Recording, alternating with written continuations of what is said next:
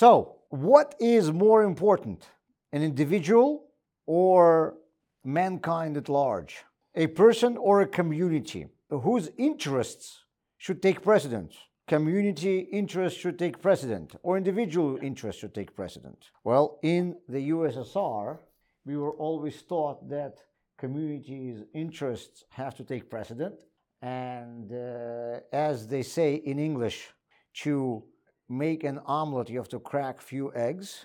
This is why people were constantly crushed for the sake of the mankind.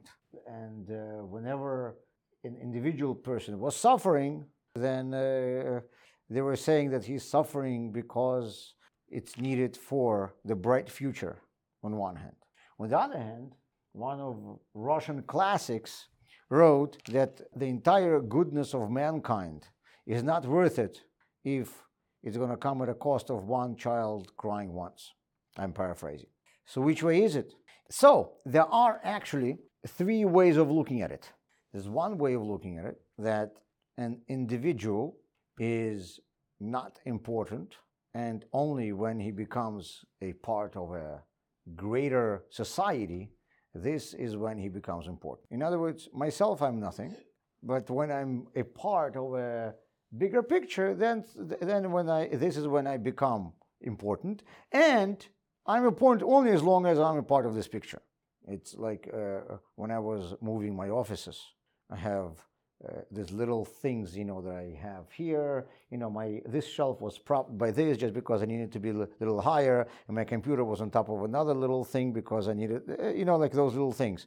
And then once I'm moving offices, I'm like, all of this is going to garbage. I for sure will not need this little shelf and little prop and little that in my new place, because it was very specific to that office. So those items were needed, but they were needed only as long as I was there.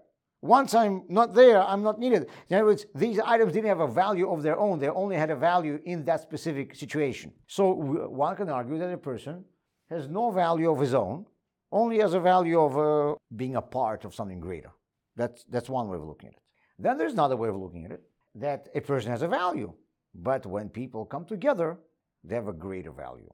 Word team, T-E-A-M, stands for together each accomplishes more. So I myself, I have a value, but then when I come together with other people, together we have a greater value than each one of us individually put together. And we see it also from the Jewish law. One Jew is very valuable, but when 10 Jews come together, that's called a minyan. It's a whole new entity. They get an additional value. And then there's a third way of looking at it, that originally I have no value at all. I am nothing. I'm meaningless. But when I become a part of something greater, now I am becoming, because of that, not only valuable as a part of something greater, but also as an individual. In other words, it works retroactively. After I am becoming a part of something greater, now I have individual value as well. And I will bring you an example. A letter. One letter means nothing.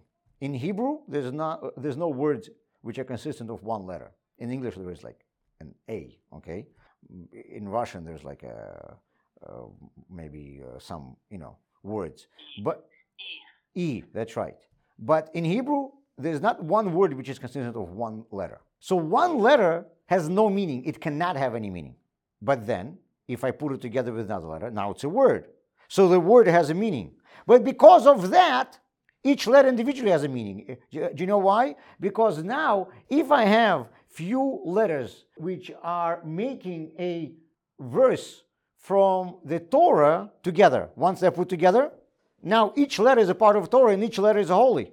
If I have the same letter, I have letter Aleph, and its letter is in the text of Shakespeare in Hebrew.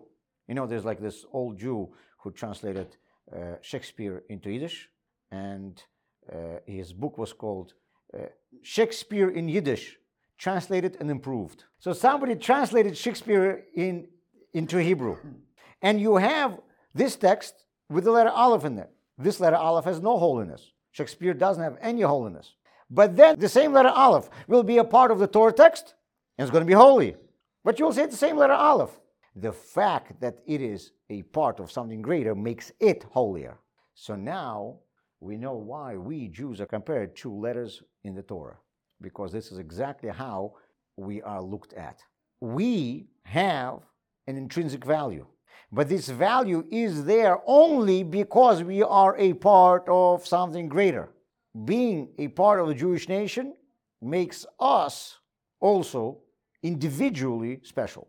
And the same thing is with the Torah, like I said, and the same thing, by the way, with the land of Israel.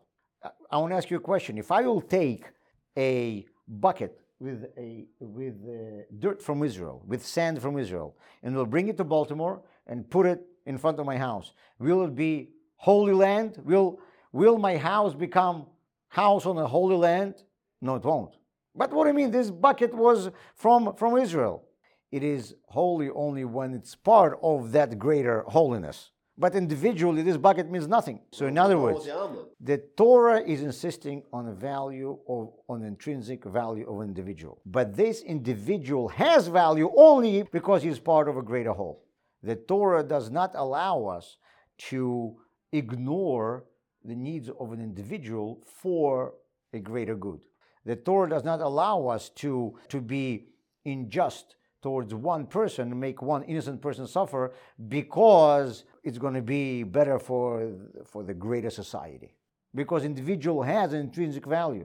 But this intrinsic value comes only because he's part of a greater society.